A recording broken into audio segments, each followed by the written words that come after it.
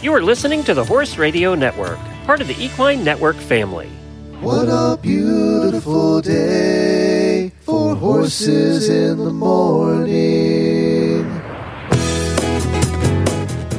You are listening to the #1 horse podcast in the world. Here's your entertaining look at the horse world and the people in it.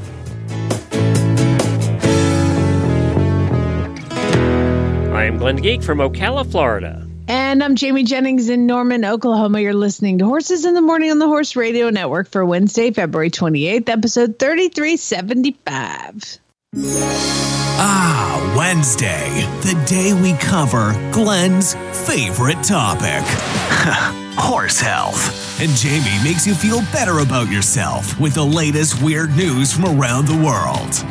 Happy Wednesday. That's right. Happy Wednesday, everybody. But I got to tell you what, Wednesday's being awful to some places in the country. We've got massive fires across Texas. We have 50 to 60 degree temperature drops last night across the Midwest. Did you get that? Oh my gosh. First of all, the western Oklahoma is on fire as well. And yesterday, it was 85 degrees, and this morning it was 17. Ooh.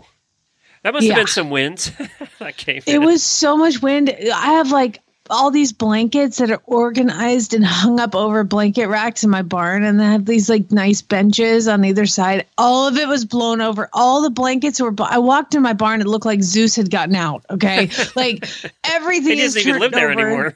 I know everything's turned over. The blankets have been blown off. The benches were all upside down. There's those giant wooden benches, so it is just crazy. Yeah, I know, and they had tornadoes in Michigan and up that way. So wow.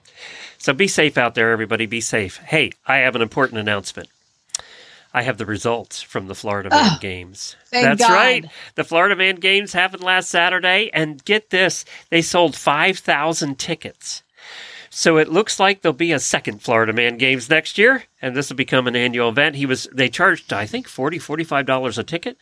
So the organizer was very happy with that. I love one of the quotes before I get to some of the winners. The organizer said that typically in Florida Man stories, there are drugs and nudity. Yes, we have found that to be true. But he said the city frowned upon it when he asked to have drugs and nudity in the event. So they kept it family friendly, sort of. So apparently the Star Spangled Banner was played on an electric guitar, and there was a lot of beer consumed during this event. Big surprise. And they did numerous contests, as we talked about. The first event was James Gordon won it. He was from DeLand, Florida, and he wolfed down a plate loaded with barbecue, pork, and sausage in a fraction of a second before his nearest competitor. So it was basically an eat as fast as you can gluttony contest. Sounds Florida to me. And he chugged a beer to celebrate, so he was very happy with that win.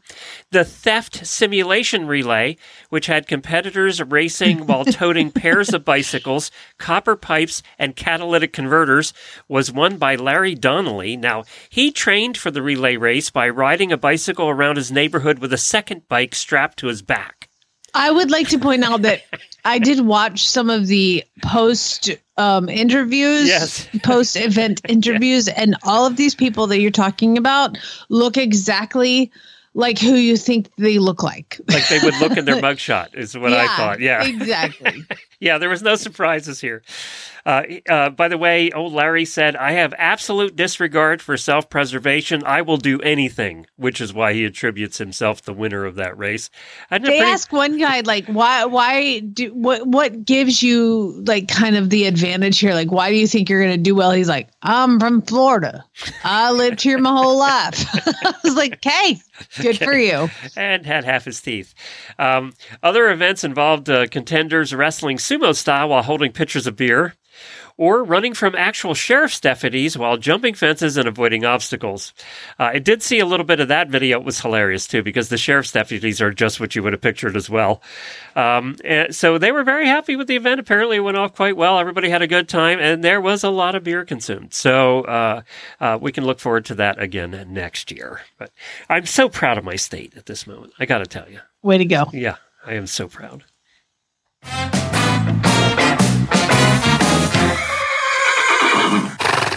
Happy birthday, happy birthday, happy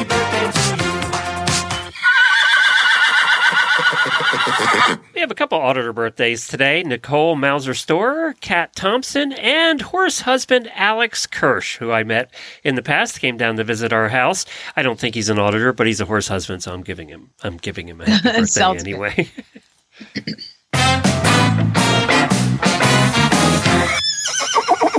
I have some awesome news. So, Farm Boy and I have been horse shopping for him.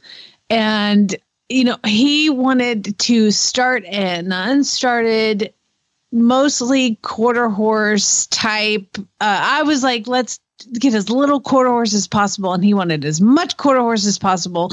And so we've been shopping around, and both of us have just been really frustrated looking for horses because, horses in our price range you look for the diamond in the rough, but we found a lot of rough. Okay. Not gonna lie. So we had horse and hound horses come in for training. A horse named Mesta Park, who is a 16 3-hand gray gelding. He had a chip removed out of his knee. So he's not going to be sound for jumping, but he's apparently good to go for whatever else we want to do.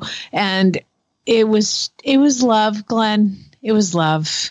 And so now I will shop no more around Oklahoma, avoiding tractor parts and fields. All those good stories are not going to happen on the show now. Sorry, because Barrett has officially adopted Mesta Park. So I'm really excited. Yay. Now, here's the kicker. He's a dapple gray. And now he's in my pasture with the other 2 dapple grays. And I look out, I don't know who the hell's out there. I'm like, what horse is that? I don't know. I need binoculars to look into my field so I can pick him apart. But yeah, he's at least bigger than the others, but he's real low key, kind of bottom of the pecking order. So it's worked out really well. And so yesterday he's 16'3". Oh, well, good, because Barrett's 8 foot. Too. Yeah, so. Exactly. So it worked out great, and so I'm excited. So another horse and hound horse got adopted, and another horse is going to live in my field. A thoroughbred. I know. Well, I was like, this horse looks like a big giant quarter horse. He is huge, he's a big tank, and I think that was one of the things that appealed to him. And so he asked me. He was like, the last time I got a horse, it's because you said you would have adopted it whether I did or not, which was Donnelly. And I was like, yeah, that's true. He goes, would you adopt this one? And I was like, no, because what you want and what I want, we've now branched off and are wanting different things. It's like this, you wanted a quarter horse. I didn't want a quarter horse. You wanted an unstarted horse. I didn't want an unstarted horse. So we're kind of compromising, I guess, in the middle. But I'm really excited for him because he worked so hard with the horses here. But what's part of the education is getting these horses restarted off the track. But then they leave. Yeah. And so he doesn't get to have that satisfaction. Never gets to have fun with them after. Yeah, we just get them going and get them prepped for other people, and then they leave. So I think he's excited to do more than just a walk, trot, canter, and trail ride, kind of thing. So Farm Boy has a horse again. Yay! Congratulations, and Farm Boy. I told him, I said, the cool thing about this is you have to work for me now for the rest of your life to pay for board. So you can't leave ever. Isn't he supposed to leave in a little while? Well, he'll leave for the summer because he's got an internship, but then he'll come back. He has one more year of school because I sneakily convinced him that he needed. I said, Barrett, Farm Boy, don't you think that in your field that it would be best if you were, got some post education, get your, masters, masters in it, and he's in the master's program. He bought it. I'm sure he's really sick of school by now. Graduate school, that's what they call it. So he's in grad school now, and so it bought me another year. Otherwise, he'd be leaving soon. But I was like, I don't know. I think in the fields of petroleum engineering, that you're probably right, actually. I know. I'm always right, Glenn. I'm glad people are starting to realiase it. But anyway, bought another year. Congratulations. We have a couple of guests coming up today. Catherine's going to join us to talk about importing horses from Europe for first-timers. And we have Dr. Claire coming up back on the show with us. She's been on numerous times before, talking about what's better for winter warmth, alfalfa or grass hay. Plus, do we have some weird news later on? We might have a little bit, not going to lie. All right, good. Well, I have a couple of stories here before we get to our first guests. Horse racing, remember they started the Horse Racing Integrity and Safety Authority a couple of years ago? to help regulate drugs and drug use across tracks across the country. Also, various safety programs and things they put in place. Well, we have our first year results for that now from 2023. And apparently they're saying that the tracks that were within their jurisdiction experienced 1.23 racing-related equine fatalities per 1,000 starts, which is much lower than tracks outside of its authority. So apparently the tracks that have adopted this and are part of this are seeing much fewer deaths, and that's good news. That's what they were put in place for. And it's a much lower rate than the Jockey Club's national rate, which includes all of the tracks that are not part of this oversight. So this is good news. They said that it's trending in the right direction. They're still working on making other significant changes, but it's going the right direction anyway. So I just thought racing gets a lot of bad news. I thought I'd give it a bit of good news. Good. Also on the racing front, on harness racing, they announced the 2023 Horse of the Year winner, and Confederate was last year's Horse of the Year. Now get this, Confederate won 13 of 15 races last season and earned $1.63 million, which in harness racing is a lot. Yeah. In addition to leading the sport's purses, it became the fastest 3-year-old pacer in history thanks to his September race at Lexington's Red Mile, which is the most beautiful track in the country. I just love that old track. We used to go there for all kinds of events, not just races, but I love that. I used to go there in college. Yeah, it was so fun. They had the best parties there. They had really cool stuff going on there. So it's a 3-year-old, also won the 3-year-old award for Pacer of the Year. So congratulations to Confederate.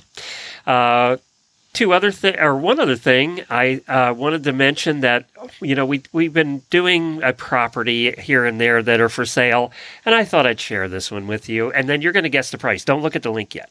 Okay. This is an equestrian dream home in California. $1 billion. It's near Montecito, California, which apparently is where a lot of celebrities live now. They moved out of Beverly Hills and went to Montecito. Just say Montecito. Montecito. 20 acres in Summerland near Montecito. It's called the Bella Vista Estate. And it has a lavish Mediterranean-style mansion with 5,000 bottle wine cellar. First of all, who could afford 5,000 bottles of wine? And who could drink 5,000 bottles of wine? We could give it a try. It has an adjoining tasting room, so you don't even have to leave the wine cellar to drink your wine. It is a disco ballroom. Yes, you heard that right. And it can accommodate 200 people in the ballroom. A 20-seat movie theater, a sports bar, a beauty salon, because, you don't want to leave the house to get your hair done, a gym, and a spa. There's also a 34-foot formal marble entry, and just all the other stuff you would expect in the house. But outside the main house, there are 2 guest houses as well as an Olympic-length infinity pool, a 32-car garage. Oh, my God. A helicopter hangar, because, 32 cars isn't enough. You have to take your helicopter. Well, I mean, the staff that you would need to run the movie theater, sports bar, beauty salon, gym, and spa, that you need to fly them in and out easy. Now, this is a perfect place for horse people, horse women, and their non-horsey husbands, because it has a 330-yard driving range, a putting green, landscaped gardens with streams, ponds, and even a monarch butterfly habitat. It has a 10-acre polo field, which has hosted numerous international polo matches, and it includes a polo clubhouse, a barn with space for 17 horses, riding trails throughout the property, and now you can go look at the pictures and go, holy crap. Okay. This is an enormous house. It's just enormous. This is amazing. I'll put a link to it in our show notes too. Who built this? Who owned it? What did they? I always want to know what they did for a living. They were in finance, is what they said. They were in finance. Oh my! And you didn't say it's right on the beach. It's right on the water. Yeah, this is just an unbelievable place. So you can get it for a mere $70 million. So your horse husband's going to have a good job. Patrick Nesbitt and his wife Ursula owned it. I'm going to Google that guy. Yeah. See if he is single now. They were asking $55 million a couple of years ago. They couldn't get it, so they took it off the market. And now they have it back at $70 million. So apparently if in California, if you can't sell it, you don't lower the price, you increase the price. That's what you do in California. But yeah, it's a nice place. It's definitely beautiful. But maybe we could all go together on that one. Oh my God. No, we can't, but I sure would love to try. All right. Let's go to our first guest. We're going to call Catherine, who's with French Horse Export. It's auctioning off with no reserve. Oh, really? Maybe we can get it. Oh, wow. And he's a hotelier. Maybe 200,000? Hotel magnate. He's a hotel magnate. Can we get it for like 200 grand, you think? Let's keep looking. We'll try. All right, coming up is Catherine. She is with French Horse Exports, and we're going to talk about importing your first horse and what's all Embassy involved in that. Suites. He owns Embassy Suites. Well, that explains that, doesn't it? Yeah. Yeah. Well, before we get to our next guest, we want to talk about State Line Tack, and I do have to let you know that State Line is going to be out and about, and you can visit their booths at a bunch of different things coming up. And the first event is this weekend, February 29th to March 3rd, at the Horse World Expo at the Pennsylvania Farm Show Complex. I know a bunch of listeners were talking about going to that, so if you're at Horse World Expo, stop by the State Line booth. Then they're going to be at Equine Affair. I'll be there as well on April 11th to the 14th. By the way, we will have a booth. Horse Radio Network will have a booth at Equine Affair, and we'll be doing live shows from there. So look for me at Equine Affair in Ohio, April 11th through the 14th. And then at the Kentucky Horse Park, of course, for the Defender Kentucky 3-day event presented by Mars Equestrian. They'll be there. They're always set up with one of the biggest booths in the whole place, April 25th to the 28th. And then at Equine Affair in Massachusetts again, November 7th through the 10th. Look for State Line Tack. If you can't get there, then just head on over to statelinetack.com for all of your shopping needs. As I said, we have Catherine McMahon with us. She is from French Horse Exports. Hi, Catherine. Thanks for joining us. Hi, thanks so much for having me on the podcast. Now, you're in the United States, but your partner's in France, right? Yes, she's based in St. Lo in Normandy, where I actually used to live as well. Okay, cool. Well, we wanted to focus today on somebody who's looking at importing a horse for the first time. They've never done it before, and I'm sure you get that. I mean, you probably get people like that. So what do you start when you're looking at doing that? How do you begin? Do you have to see the horse? Do you have to go over there? All of the details. Absolutely. The majority of our clients do travel over to sit on horses and try them. I think especially for first-time buyers, that seems to be a better experience because it is scary, spending that kind of money and maybe not knowing what you're going to get. And so if that's the case, then we organize all of that. But we do have people that buy off video as well. And if that's the case that they're buying off video, then we try to kind of, video all sorts of things that they want to see with the horse so that there's no surprises.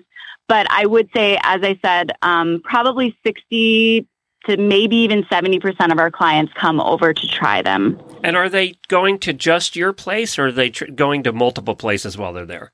So we act as a broker. We do have a couple of our own horses, but the majority of the horses that we do sell, we just represent, because we found when we started the business that a lot of the sellers didn't have access to the American market, whether that was a language barrier or they didn't really know how to market their horses over there, or, a trust issue. People aren't wanting to buy always a horse from someone that maybe they can't communicate with, or they don't know their reputation. And so we kind of bridge that gap between the buyers and the sellers. And then now, as we've had the business for 11 years, the majority of the breeders, riders, trainers, they'll contact us directly when they have horses that they think would be good for the American market. How do you market in America, or is it all word of mouth? A lot of our business has actually been word of mouth. That's kind of how we built it. But we do have, we have, the standard social media, Instagram, Facebook. We have a website. We do use a couple of platforms that we found have been really good, like ProEquest and Equivance. And then kind of it's just, I go to a lot of horse shows to meet new clients and kind of talk to new potential buyers and, make myself known and so people can put a face to a name kind of thing. And that helps also in the trust situation of buying a horse in France. So why does somebody, I always wondered this too, we're breeding more and more quality horses here now than we ever have in the United States. So why does somebody choose to import over purchasing domestically? Yeah, that's a great question. So in France, I like to explain it as they've been breeding these, top quality horses for hundreds of years. And like my business partner, I'm not as, savvy in the breeding situation, but she will tell you she knows exactly what bloodline carries what and what to breed to. And so the knowledge is I think it's just so much deeper over there, and which produces, in my opinion, really high quality horses. And then in turn, I think the bar is a bit higher in France. And the reason for that is the breeding. And also they start the young horses very differently. All the horses in the show jumping world, for example, as 4-year-olds will go into the 4-year-old series, and they create these shows for them that get them used to jumping and, big wide turns. The oxers are more inviting, and then it starts to get harder in the 5-year-old series, and then even harder in the 6-year-old series. And then there is a 7-year-old series, and that's like, if it's jumping the 7-year-olds, we're like, it's going to be a Grand Prix horse. And they have so many horses at higher levels that it's kind of like a bigger bang for your buck if you buy over there, because they're going to be priced lower for a meter 20 horse, for example, than you're going to find in the States, even with import, because for them, a meter 20 horse is nothing really special. They have such higher quality. Do we tend to start them faster than they do? I'm not sure. I think we just start them differently. I think that in my experience, and I haven't, been showing in the States for a while because I'm so busy with the business, but is that there's not as many, first of all, there's not as many young horse shows here. There are, but a lot of the people that do show are amateurs, or, they are professionals, but they're also catering towards the amateur clients. And so there's not this distinct young horse show series like they have in Europe. Like all of the young horses go into these shows for the most part in Europe, and they don't in the US, if that makes sense. Gotcha. And we have the hunters here too, so that kind of changes things. Yeah. So you would do vetting, you do the vetting over there, the pre-purchase? Yes. So the main thing, so how the process works is once we've negotiated the price and everyone's happy, we'll do a blood test. It's pyroplasmosis. So the horses, there's a couple of other blood tests that have to be done, but those are always normally negative. But pyroplasmosis is something that the horses have to be negative. It's tick-borne. And unfortunately, we're finding more and more horses testing positive. I mean, that's not a huge number of horses, but we've had more tests positive. There's more of a concentration in the south of France and not as much in the north of France. But with ticks, I guess, migrating, and we're finding it to be more of a problem. So we like to do that before we ever start a vetting, because if the horse is positive, we can't even continue at all with the process. And they can't be imported when they have that, when they test positive, right? No, it's a really big, and we actually pay attention to the titers, because some horses will have a higher concentration, like they maybe had a little bit of exposure to it. And we've actually, not us personally, but we've heard stories of horses testing positive upon arrival because their titers were so high in Europe that the stress or whatever created it even higher. And then they actually had to be exported from the U.S. back to the country where they came from. Wow. Okay. Well, yeah. And who wants to pay that bill? It's like twice. Yeah, exactly. Yeah. So we're really cautious with that. And once we know that's negative, then we're like, okay, green light, let's go ahead. We can do the rest of the process. So let's say the horse passes, and then, okay, I'm going to buy the horse and I wire the money or do whatever, do the contract. So at that point, the horse is mine. And so if it gets hurt in shipping back here, it's my responsibility at that point. So get some insurance immediately. So we do encourage. Yes, we encourage clients, please insure. We have a couple of brokers we work with that we know that are good. So if they don't have a broker they've used before, we will suggest one. But we say, it's your risk, it's your liability. So please please insure your horse, once the money is wired. And the broker fees, is it like a house where the seller pays the broker fees, or is that paid by both? How does that work? So it's different in this sense. We ask the buyers to, we charge a 10% commission fee, which is pretty standard practice on what trainers charge for sales and things like that, 10 or 15%. We just do 10. And we're super open about the pricing, because that is kind of a problem in the horse world where people don't know the commissions that are involved sometimes. And so we're really open about that on the contract. And I know that some buyers, especially first-time buyers, will sometimes balk at the fact that we're charging them, but we do everything for the buyer. So, for example, if they're not buying that horse or something goes wrong, we find another. And so we're really working more for them than the seller, if that makes sense. So it's kind of like having a buyer's agent when you're buying a house. It's like taking a trainer with you to look at horses. Yeah. I mean, so I've done this a few times for other people, and I did all the work. I contacted the person, I set up the videos and the showings and all that, and then I got 10% of the.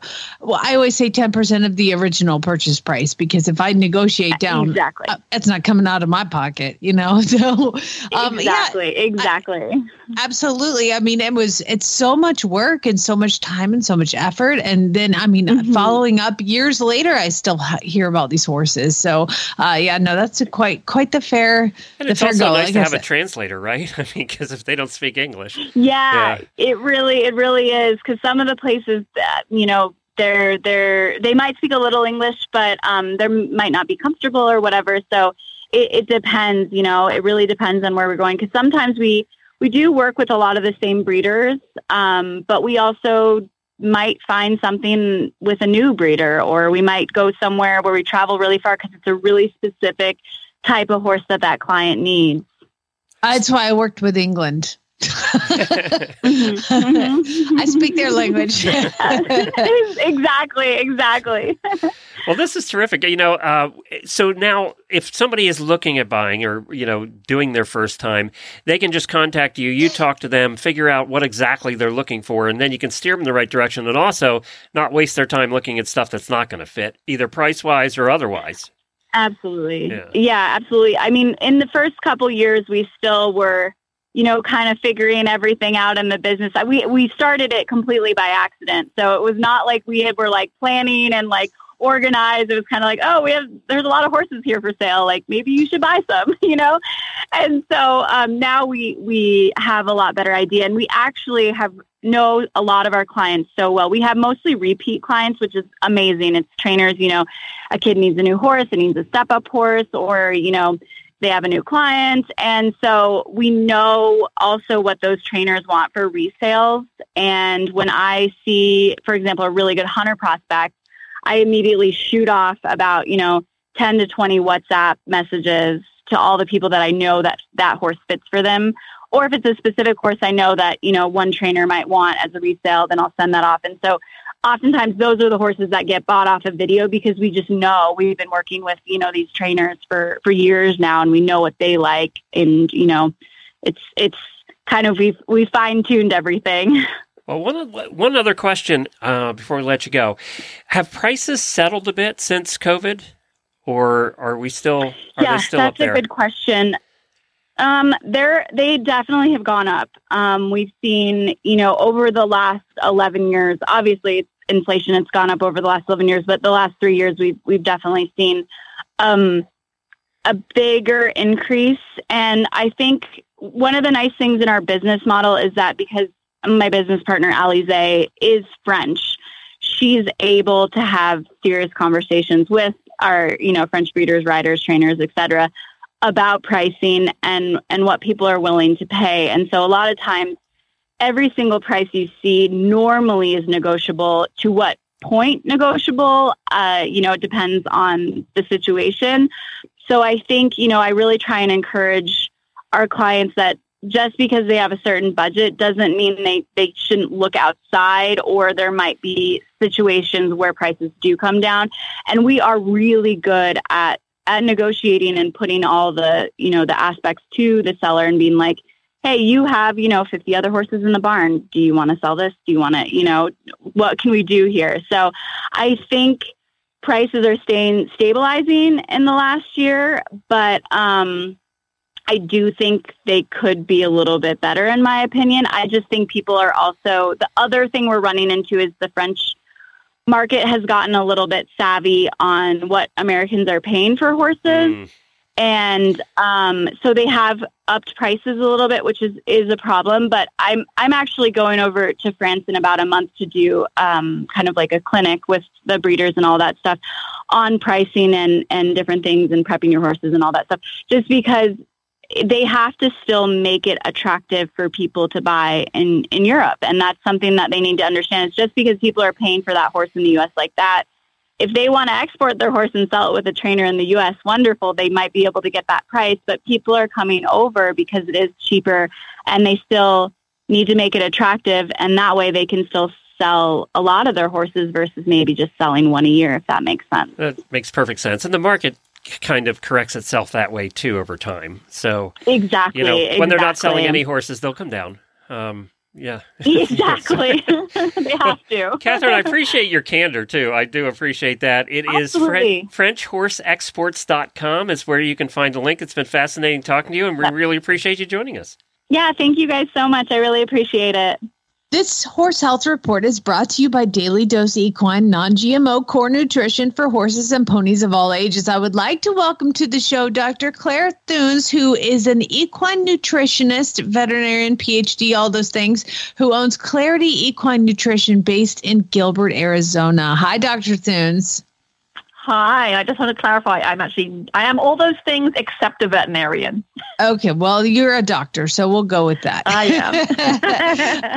Well, thank you for coming on. You are one of the people in the country right now who's not probably suffering from weather, being in Gilbert, Arizona. Is it lovely?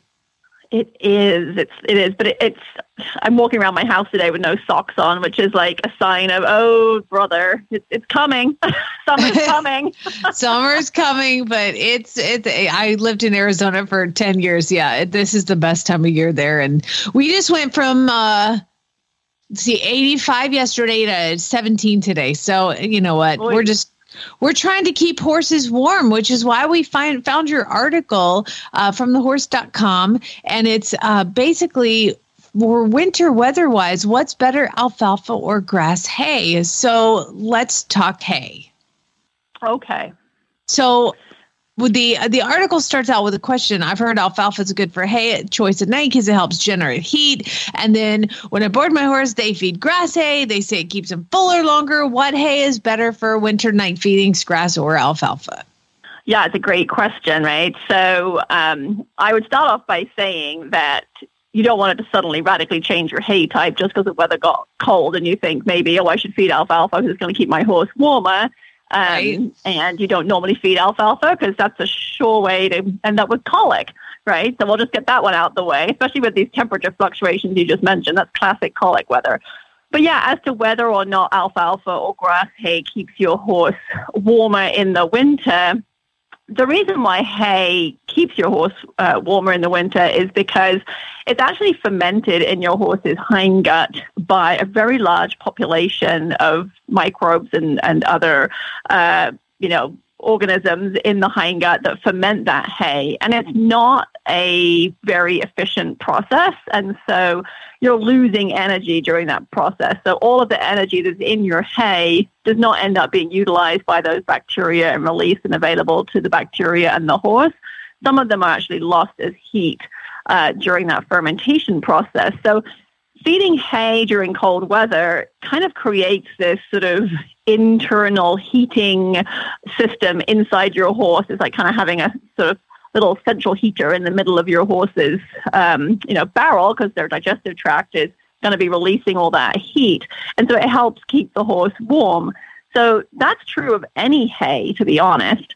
The question of whether alfalfa or grass hay is better, alfalfa is higher in calories. And so let's say we were going to choose between feeding straight alfalfa and straight grass hay. alfalfa's got more calories per pound than grass hay. So let's say your horse has a calorie requirement per day of 20 megacalories per day. You're going to end up feeding less total alfalfa to that horse than you would total grass hay to meet that 20 megacalorie requirement. So that means you actually have less hay going into the horse, which means, less material to ferment, so less heat generating opportunity. So actually, my preference is to feed grass hay, for warmth. I actually, for other reasons, prefer to only feed about 25-30% of the total forage intake as alfalfa if I'm going to feed a horse alfalfa. The other thing about grass hay is it tends to be, depending on when it's cut, possibly a little bit more stemmy, a little coarser. A more mature grass hay that's coarser and more stemmy is again going to be a little harder to digest, and there's going to be more fermentation. It's going to take a little longer, so potentially more heat generated off of that process as well. So my preference is actually grass hay in that situation, although I know that many people lean towards alfalfa. And I think some of that is because they think of alfalfa as being a higher protein hay. And there's a sort of misconception that, high protein is sort of high calorie, and to some degree that's kind of true. But burning protein, actually metabolizing excess protein actually uses calories. So that's the foundation of the Atkins diet, if we remember that diet from, years and years ago, right? It's like eat tons of protein and lose weight. And one of the reasons for that is that it's actually metabolically demanding to break down protein and get rid of excess protein. So again, in the wintertime, if you maybe have horses that are harder to keep weight on, it's possible that by feeding a ton of excess protein, you're making weight management a little more challenging because they're actually having to burn calories to get rid of all that excess protein that you fed them. I would just like to stop you and say this is the best explanation of dietary anything I've ever heard. First of all, that I didn't realize that's why the Atkins diet worked. And now you're saying that you feed less alfalfa so it doesn't warm them as much as the grass. That was the best explanation I've ever heard. And I understand so much more of it. And so but I didn't mean to cut you off. That was fascinating. Oh, you're welcome. No, I'm glad it made sense. So the nutritional content of hay affects their ability to stay warm in the winter. Is that something you have to concern yourself with in the summer? You're in Arizona. Is there cooling hay? That's a great question. And yes, we do see our horses here sometimes choosing to eat less hay than they would in the summer. And I do think that some of that is just this heat generating fact of feeding a lot of hay. It creates a lot of internal heat. So if you're living where I am, and I think last year we had 30 days in a row over 110 degrees, that's hard on horses if they've also generating a ton of internal heat. So, in the winter, I would rather feed more hay to generate that heat than leaning to grains and commercial, feeds and things, although obviously I'm going to feed what I need to feed to balance that hay, so I have a balanced ration. But in the summer, it may be that actually, you need to lean in a little bit more to some of those higher calorie feeds so the horses can get, more calories from those commercially available feeds than relying on their hay. Having said that, we always want to make sure that we're feeding at least 1.5% of their body weight per day as forage, because that's really important for maintaining gut function. Because again, those microbes in the hindgut are really important. And actually horses have a really neat, what we call symbiotic relationship with those microbes. So the microbes benefit from being in the horse because the horse eats all this, forage and hay, which keeps the microbes happy and gives them the food they want. And then the horse lives off the byproducts of that microbial fermentation process. And so if you have happy bugs in the hindgut, you generally have a pretty happy horse.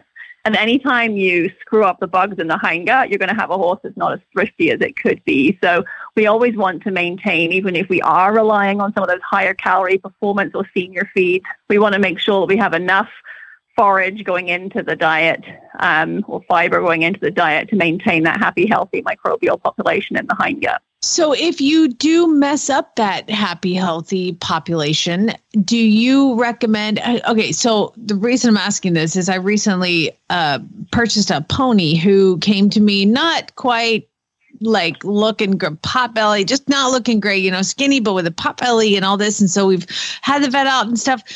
Do you think that he would benefit from any horse that has an issue with this, some prebiotic, probiotic type feed or type supplement? Possibly, yeah. I mean, I think if you're specifically talking about the kind of pot-bellied type horses, there's a couple of reasons that come to mind for me, right? The first one is internal parasites. So it's great that you got your vet involved because you definitely want to make sure that gets taken care of because that's a look that we often associate with internal parasites. Older ponies, once they get into their sort of 15 plus senior years, sometimes a pot-bellied look can be associated with, a condition that we call Cushing's. Actually, it's really called PPID, but we all just call it Cushing's. And that can lead to kind of a pot-bellied appearance in senior horses. So again, that's something you want to get your vet involved with. Feeding a really low-quality forage that takes a long time to ferment, excuse me, that can result in a pot-bellied appearance because that forage is just staying in the hindgut for a long period of time. So if you're feeding a very stemmy, mature hay, that can result in a pot-bellied appearance as well. So those are definitely things, to rule out with that. But certainly, as far as a pre-probiotic, if you think that your horse has some, hindgut disruption, my preference is to I go more with the prebiotic. So to clarify for your listeners, probiotics are actually live bacteria and we're feeding them and we're hoping that they get to the hindgut and that they actually are alive when they get there and can reproduce and multiply and flourish and help generate a good population of bacteria in the hindgut. The problem is that the hindgut is the hind end of the digestive tract. So you have to get through the stomach, and the stomach is insanely acidic. I mean, the bottom of the stomach has a pH of like 1 or 2. If you put that on your skin, it would take the top layer of skin off your fingers. It makes your fingers feel smooth.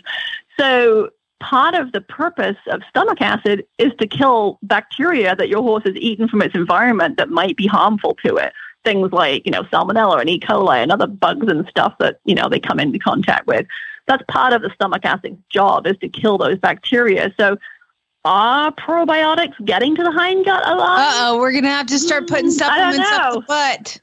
Rectal supplements now, you guys. You heard it here first.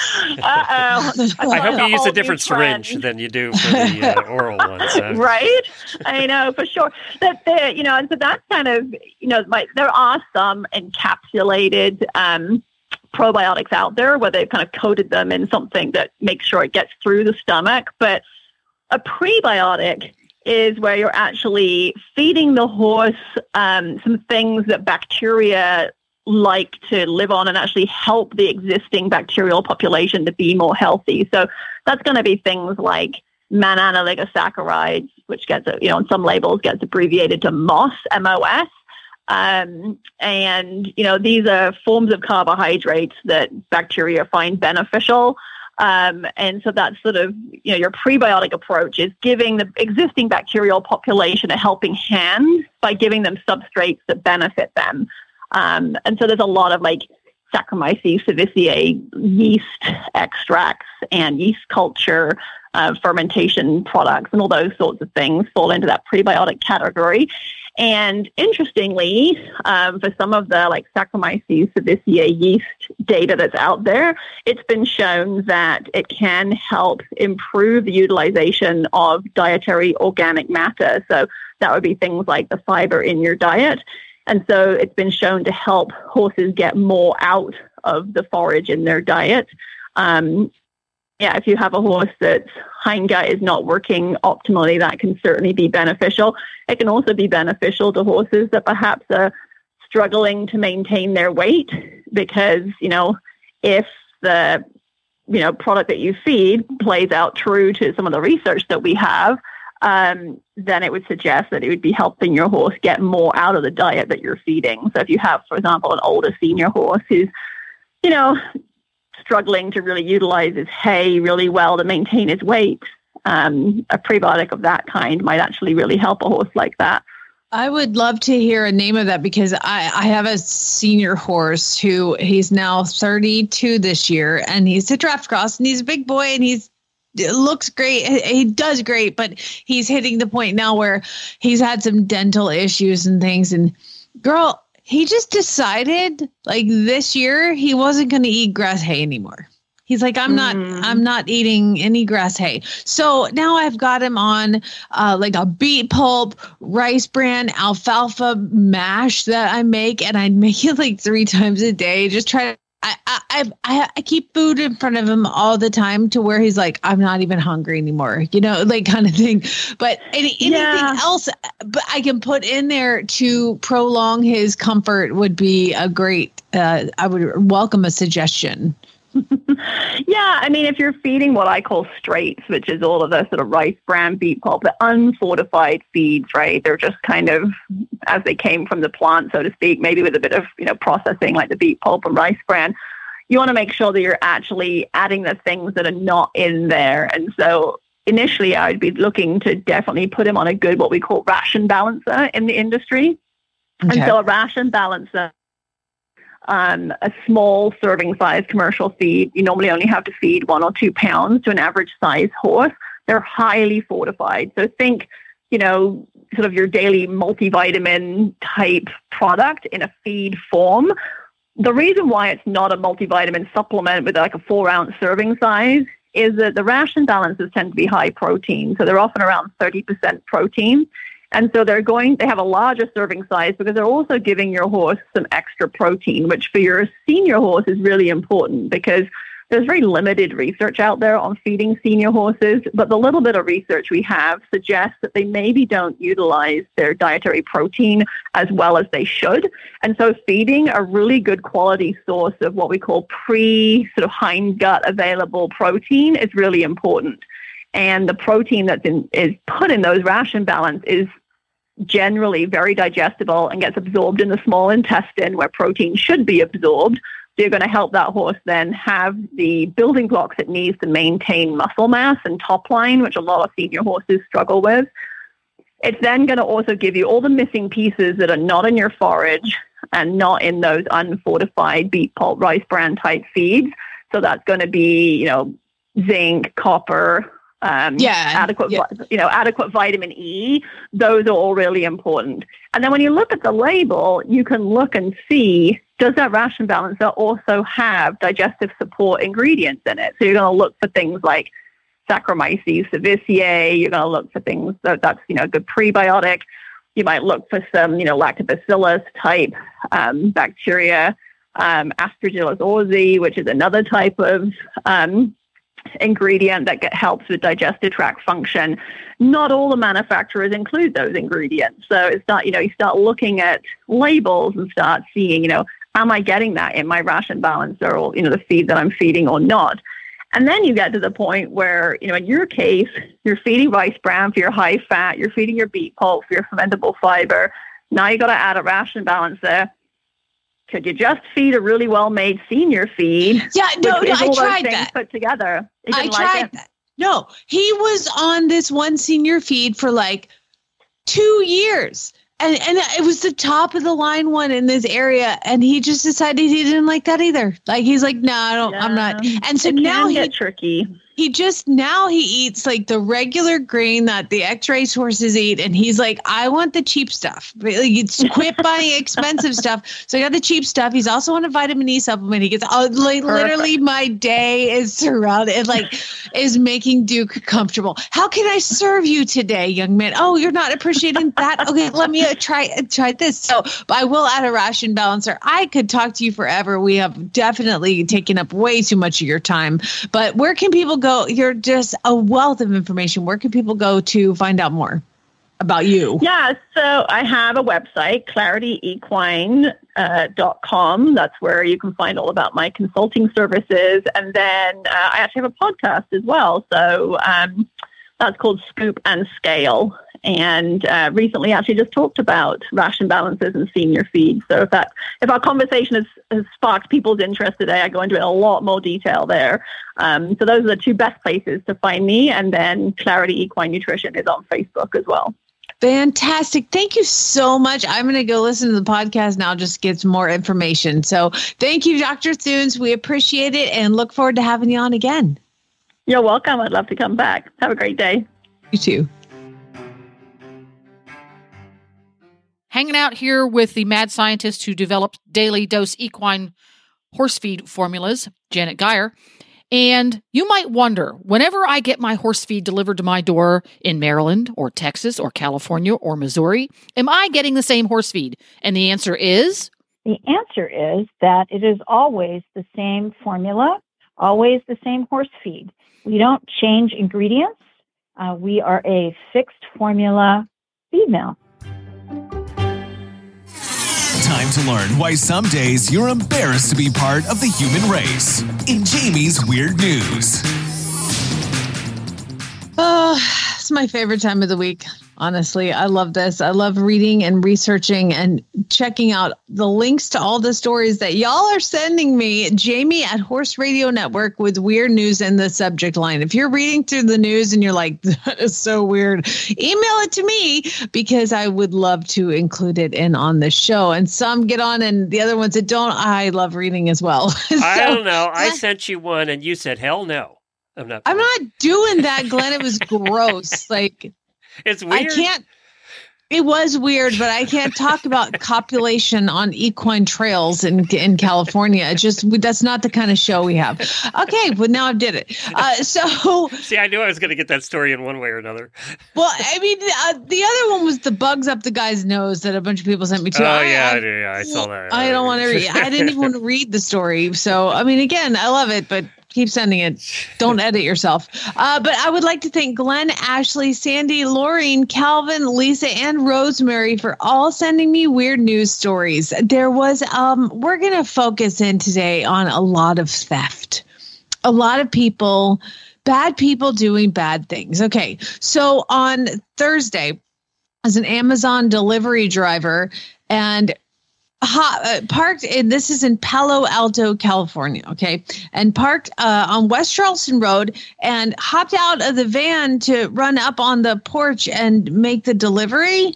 But I mean, you know, they're not going to shut the car off every time, do they? Well, he left the keys in the ignition and the engine running. And when he turned around, he saw the van being driven away, tires squealing, take off, blasting away. So he calls the police and he's like, my Amazon truck was stolen. So, of course, they've got trackers in it. So they track the van, and the woman who stole it ended up driving it to the Amazon facility in San Jose. All the packages were there. Everything was where it was supposed to be.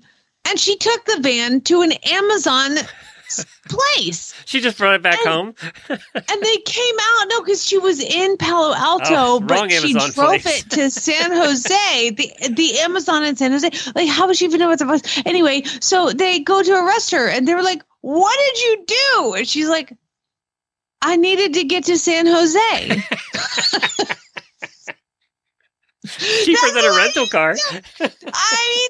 However, she has now been booked on felony vehicle theft, and turns out she was out on bail. So now she's committed a felony while on bail, which is another I give her extra credit, though, for returning it.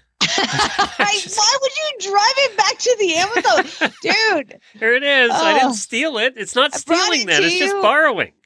You're welcome.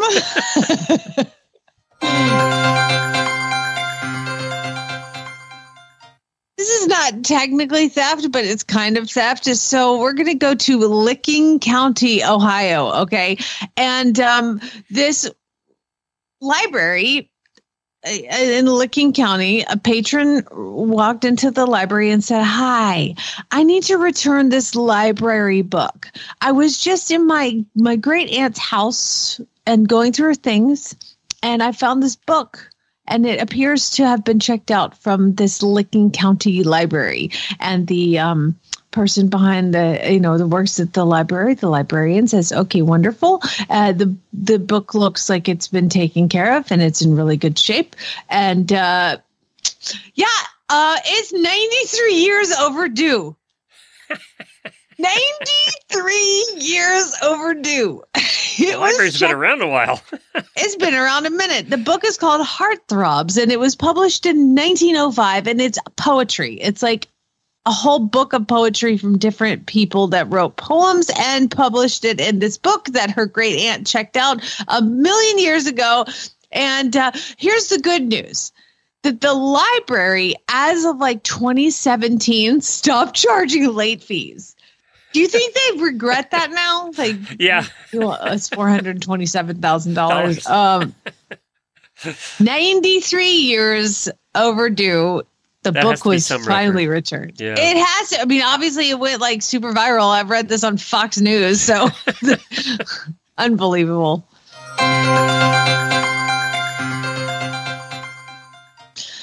All right, so there was a car that was stolen and being driven erratically. Okay, so there's another theft story. And so unfortunately, the car crashed and had 5 people in it. So some guy stole the car, took his friends for a joyride, wrecked. Everybody had to go to the hospital. Okay. Well, the driver was being arrested and charged because he stole the car.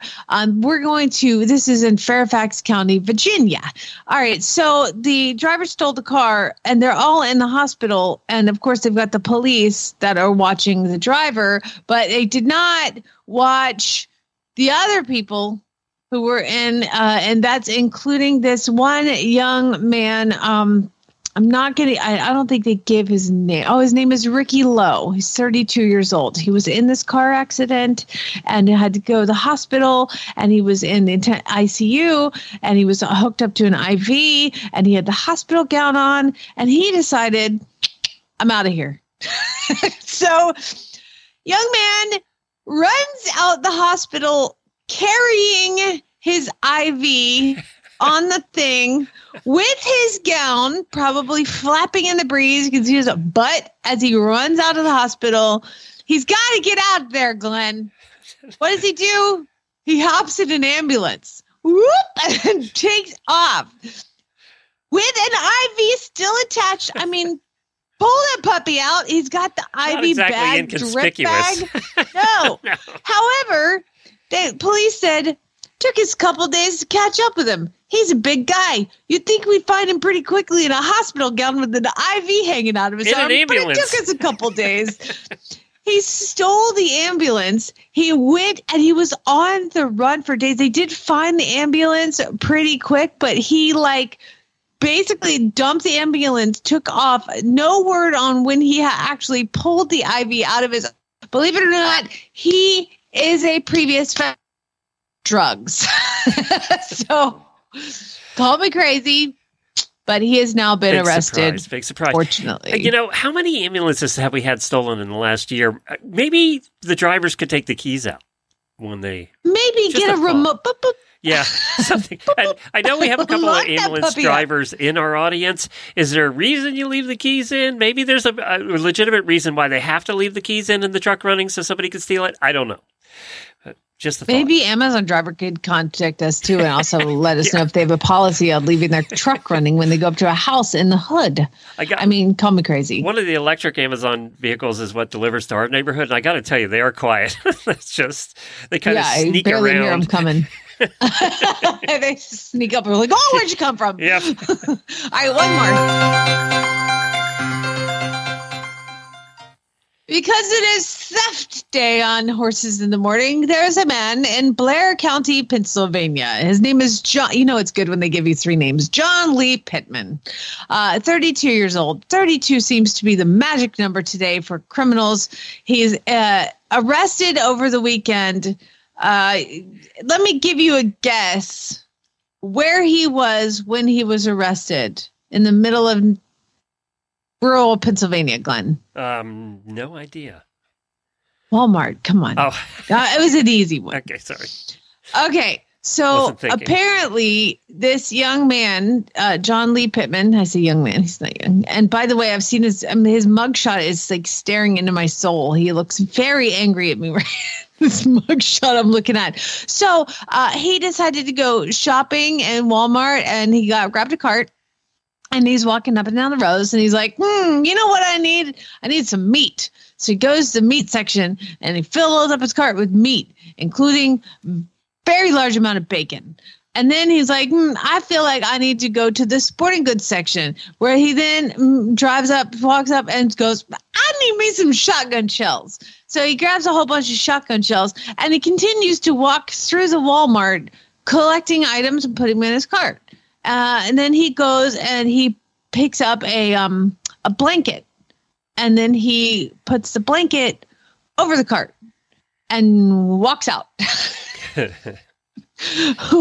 With $1,176.55 worth of Walmart items that he did not pay for. And they're like, excuse me, hey, excuse me. And so he starts to run, but this is a big cart. And so the police catch up with him in the parking lot. Like, he didn't make it very far. You have a full cart if you have $1,000 worth of stuff in it. Can you imagine $1,000 of stuff at Walmart? It's not anymore. It's not hard to imagine anymore, actually. Well, when you got meat and bullets, Glenn, when you got bacon and bullets. So he has been arrested. John Lee Pittman is in prison. Lots of guys got arrested this week, and girls, for stealing things. Well, drugs are bad. Can I give you another story to end the day? I was going to do this in the post show, but we're going to do it for everybody because it's that good. So I can't wait.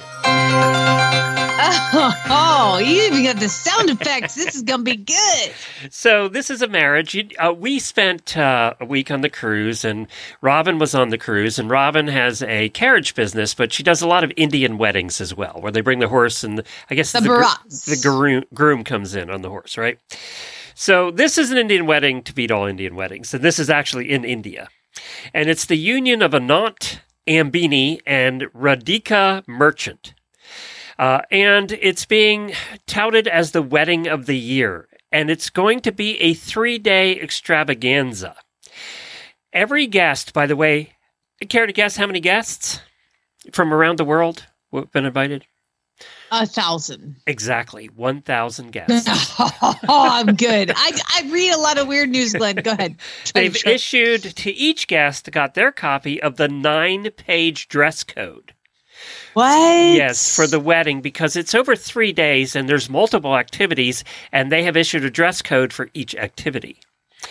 So among the requirements for outfits are black tie on cocktail dresses for the first evening. That's the traditional Indian formal wear, or that's the traditional Indian, what they call pre-wedding party. So I guess it'd be kind of like our but everybody's invited to it. Like the rehearsal dinner. Yeah, except everybody. All 1,000 can go to this one. And they are asked to be prepared for no fewer than 5 different outfits for the celebrations.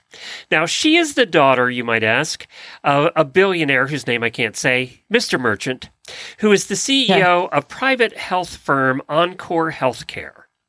And then he is the youngest son of India's richest man and managing director of Reliance Industries, which has a revenue of $110 billion a year. So we have we have the kids who are the children of the richest people in India. So there you go. They have hired... This is like the Brad Pitt, Jennifer Aniston wedding of the year. It's interesting that these two found each other. They reportedly hired 21 chefs to feed their 1,000 guests at their lavish home. Oh, they're having it at home, by the way. According to the Times of India, chefs employed by the luxury hotel have prepped more than 2,500 different dishes, spanning Chinese, Mexican, and Thai cuisine. Is this in the Embassy Suites? The guests will have the choice of 75 different options for breakfast, 225 different options for lunch, and there will also be 85 catering options at any time you can get delivered to your room. And then apparently they have a traditional midnight meal, if you haven't eaten enough by that point, which runs from 12 to 4 a.m. Who wants to eat a meal? Drunk. I mean, it depends on how drunk you are. Some of us want some grease at midnight, you know? All guests will have access to laundry services throughout the weekend. The booklet also states that hairstylists, makeup artists, and sari drapers will also be on hand to help, because in the final evening, you have to wear a traditional Indian outfit. So is this an arranged marriage, or is this Didn't say that. Didn't say that. So I mean, we've all seen Aladdin, and she was supposed to marry a sultan. So, royalty. She was supposed to marry a prince by order of the sultan. So I don't know. I mean, maybe this is one of those things. Could be. Who knows? The first night, they will have a cocktail. I've seen Indian matchmaking on Netflix, so true. I'm a pro. They will have the first night. They'll have a cocktail party with the theme of an evening in Everland, whatever that means. The following day, now this is something you're going to enjoy. It's like some Bollywood awesomeness. Yes. I'm excited. I want to go. It's probably going to be covered live on TV. They have been told to wear comfortable shoes for day 2 to take a walk on the wild side by visiting the Groom's Reliance Animal Rescue Center, which spans 650 acres and homes more than 2,000 animals. I am in. I'm going to this. I'm crashing. That evening, the couple will host Mala Rouge, and the guests will have been told to dress in dazzling Desi romance style. I don't even know what most of this means. This is so Bollywood. I'm so excited. On the third day, guests will there be dance numbers and all that? Sure. I mean, I want all of it. On the third day, guests have been told to pack something casual chic for the Tusker Trails, where they will presumably explore the local area. And this is 1,000 people? Yeah, no, exploring the local area. On the final event, it's called a Hashtasher, which is described as a signature event, which guests will be expected to wear traditional clothing and all of that. And all of this will cost $100 million. No. Yep. What? $100 million for this wedding. Oh my gosh. How soon? I'm taking over-unders that they're divorced within 5 years. They can't. I don't think they will let them. Like, you die together. Like, this is what you do. I don't know. Maybe you can cheat, just not get divorced. We don't care what happens. I don't know. I need to brush up on my. I need to go watch. Robin might know. Robin, let us know. You do Indian weddings. Maybe you're an expert. Let us know. Can they get divorced? Like, is it a thing? Are they all arranged? I need more information.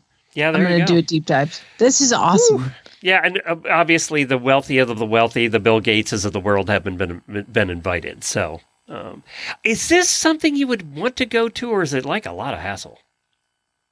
I mean, if you were asking me, I'm in. I would love it. Okay. And I want to wear sari too. I want to dress the part. I want to be involved. And by the way, my favorite food is it. My favorite food is Indian food, so I would. Well, you have a choice of 225 different dishes, so you can find something. And I can eat Indian food at 2 a.m. This is the greatest thing ever. What do they drink in India? All of it. Lots of stuff. I don't. I'm sure the bar is going to be well stocked at this wedding. That won't be a problem. Yeah. Yeah. Anyway, there was my weird news. Tomorrow we have an off day actually here because it's the 5th Thursday. Because guess what tomorrow is?